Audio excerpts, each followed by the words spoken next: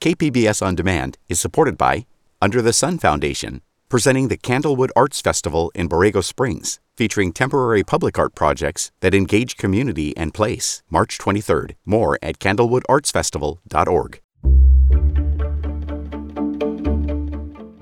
Good morning, I'm Debbie Cruz. It's Monday, December 18th. Complaint alleges that more than 1,000 families have been separated by CBP since September. More on that next, but first, let's do the headlines. It's the season for respiratory viruses. More cases mean a lot more activity in the emergency room at Rady Children's Hospital. Medical Director for Infectious Diseases Dr. John Bradley says they're busy but managing. With expected increases during the winter, he says the hospital has seen more kids coming in with RSV. Cases have been rising since October. Anytime a parent sees their child, particularly a very young child under 2, having difficulty breathing, you get really worried and you take them into the emergency room. RSV can also have serious implications for older high-risk adults. Since July, 3 people 65 and over have died from RSV. Starting next year, more San Diegans will be eligible for full Medi-Cal coverage. A new state law gives full Medi-Cal coverage to adults 26 to 49, regardless of immigration status. The new initiative is different from the current restricted Medi-Cal. Restricted Medi-Cal only covers emergency services. The full-scope Medi-Cal will cover doctor visits, prescriptions, vaccines, mental health care, dental and vision coverage, and more. All other Medi-Cal eligibility rules, including income limits, will still apply. You can find more information and apply at sandiegocounty.gov/Medi-Cal. Christmas is a week away. If you're thinking about bringing a pet home for the holidays, the county wants you to consider adopting from Animal Services. They've extended the time they'll be waiving adoption fees through the end of the month. All dogs and cats adopted from county shelters will be spayed or neutered, microchipped, and have vaccinations, and dogs will have a 1-year license. You can visit the County Animal Services adoptions page and browse the animals available now. From KPBS, you're listening to San Diego News Now. Stay with me for more of the local news you need. KPBS On Demand is supported by Marrocale Design and Remodeling, helping homeowners with their home remodeling needs. From ADUs to custom kitchen remodels and room additions, Marrocale Design and Remodeling designs and builds your dream home. Learn more at trustyourhometous.com.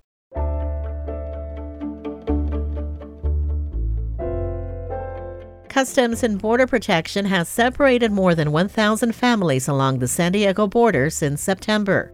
That's according to a complaint filed last week with the federal government.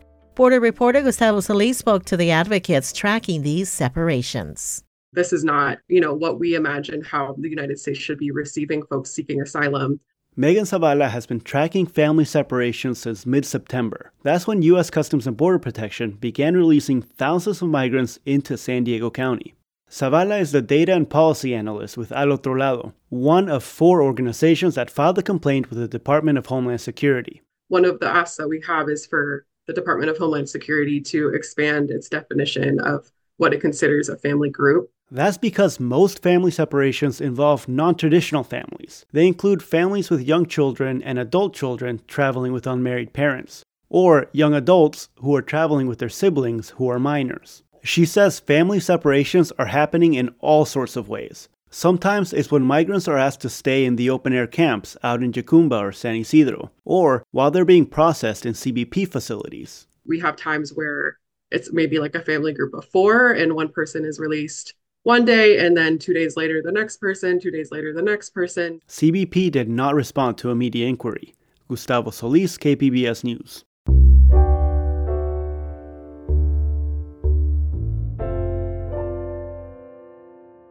At its most recent meeting, the Federal Reserve decided to leave interest rates unchanged. That led to a record close for the Dow Jones last week, and a local financial expert says things are looking good, economically speaking, in 2024. USD economics professor alleges says all the predictions about sliding into a recession have not come true. In fact, he says the opposite appears to be the case. The rate of inflation has come down significantly So at one point, I think it was almost 9%, but now the latest report showed that the rate of inflation is around 3%. Jin says mortgage rates are falling and should fall even more in 2024. He says that should have the effect of making expensive homes in the region a bit more affordable. Here's reporter John Carroll with more on the real estate outlook.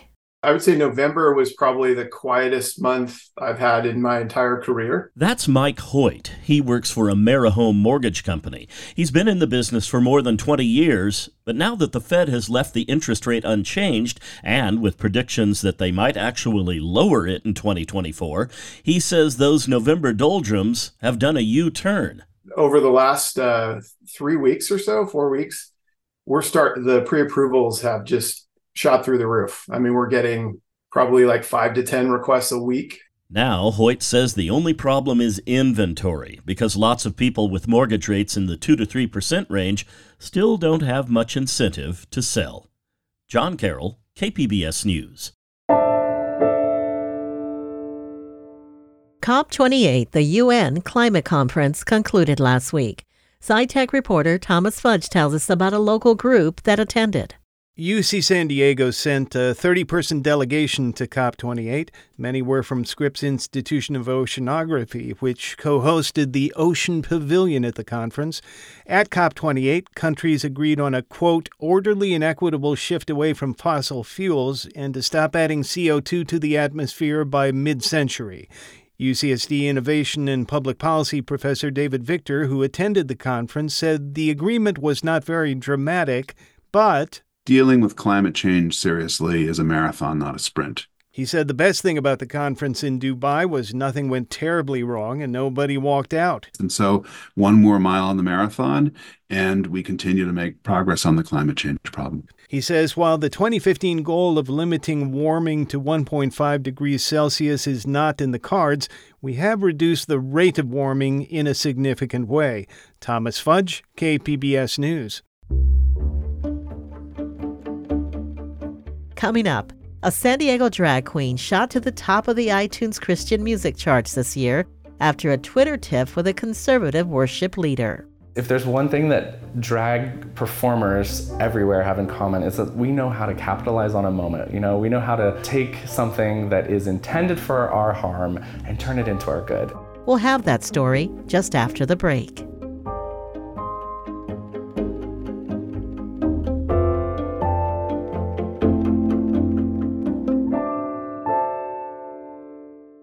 KPBS On Demand is supported by the University of San Diego, offering professional and continuing education courses in the areas of business, education, healthcare, and engineering. For enrollment opportunities, visit pce.sandiego.edu.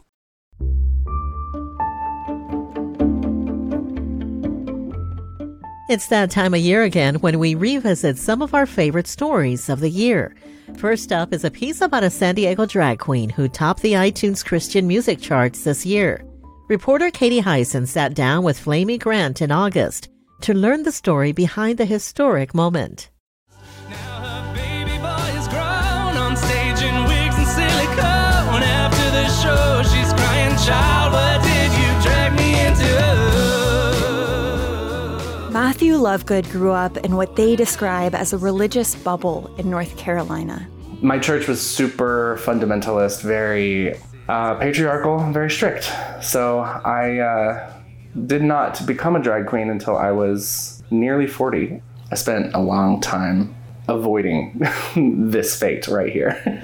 Lovegood, now out as non-binary and gay, learned early not to explore gender. I definitely got the message from a really early age that this is not how a boy behaves, this is not how a boy dresses, you need to fit in better. Lovegood became a worship pastor, and in their late 20s moved to San Diego to start a new church. During that time, they began to question what they'd been taught and embrace that they were gay. And so when I did, I got kicked out of that church. It was very hard. Lovegood says it was through doing drag that they ultimately decided to stay in the Christian church. It was inner child work for me, sitting in my bedroom, painting my face, and talking to that younger version of myself and saying, okay, for years, for your whole life, you've carried this belief that something about you is broken and wrong and sinful and unworthy and unlovable. And what we're going to do now is let that kid know, you're okay, baby. Giving yourself the permission to believe in your own goodness. A pastor friend invited them to give a sermon as their drag queen persona, Flamey Grant. Their practice video went viral on TikTok. I spent the entire day just scrolling through comments of people saying, this makes me feel seen and makes me feel safe, which is what drag was doing for me. It was the first time I had an inclination that my drag was not just for me, it was for other people too. Lovegood saw there was a role for them to play in Christianity. I feel like it's important for some people to take up space in the church when there's no representation. Then, in July, Flamey Grant posed for a photo with several well-known Christian musicians. So somehow that photo got to Sean Foyt, who is a conservative worship leader. Foyt took to Twitter. This is the end goal of deconstruction, a former Christian musician collaborating with a drag queen. It's truly the last days. And I just replied back, end goal? Baby, no. We're just getting started. He came back and said, well, good thing that hardly anyone listens to you or cares what you do, which is not a thing you say to a drag queen, because if there's one thing that drag performers everywhere have in common, it's that we know how to capitalize on a moment. We know how to take something that is intended for our harm and turn it into our good. Lovegood asked their TikTok followers to propel their nearly year-old album, Bible Belt Baby, onto the iTunes Christian music charts. I rolled the dice knowing that, knowing what I know about the queer community, that was a good bet. The album hit #1 shortly after. Flamey Grant was soon in the headlines of Rolling Stone, Billboard, and Paste magazine. There are a lot of people looking at this moment, and I want them to see that there is such a good life for you after you leave high-demand toxic religion. You don't have to leave your entire faith structure. You can stick around and just do it better. In a couple weeks, Lovegood and their husband plan to move back to North Carolina. I'm still a Southern kid at heart, and I feel like my drag will fit well in the South. So I want to make an impact where laws are literally being passed against queer people, trans people. In one of their last local performances, Lovegood performed a song from Flamey to young Matthew. Even though there were years we spent apart, I have always been the desire of your heart. Katie Hyson, KPBS News. Flamey Grant was recently hired to be the resident artist for the University Christian Church in Hillcrest. She will visit from North Carolina to perform about 4 weekends a year, including this Sunday, Christmas Eve. That's it for the podcast today. As always, you can find more San Diego news online at kpbs.org.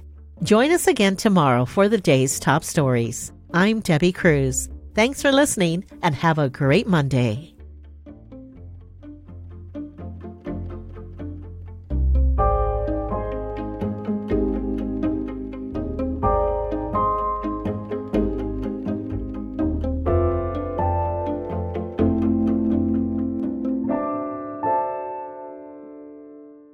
KPBS On Demand is supported by the San Diego County Toyota dealers, whose commitment to customers extends to giving back to the community and who are proud to support the City of San Diego lifeguards with their important role of keeping our beaches safe. Toyota, let's go places.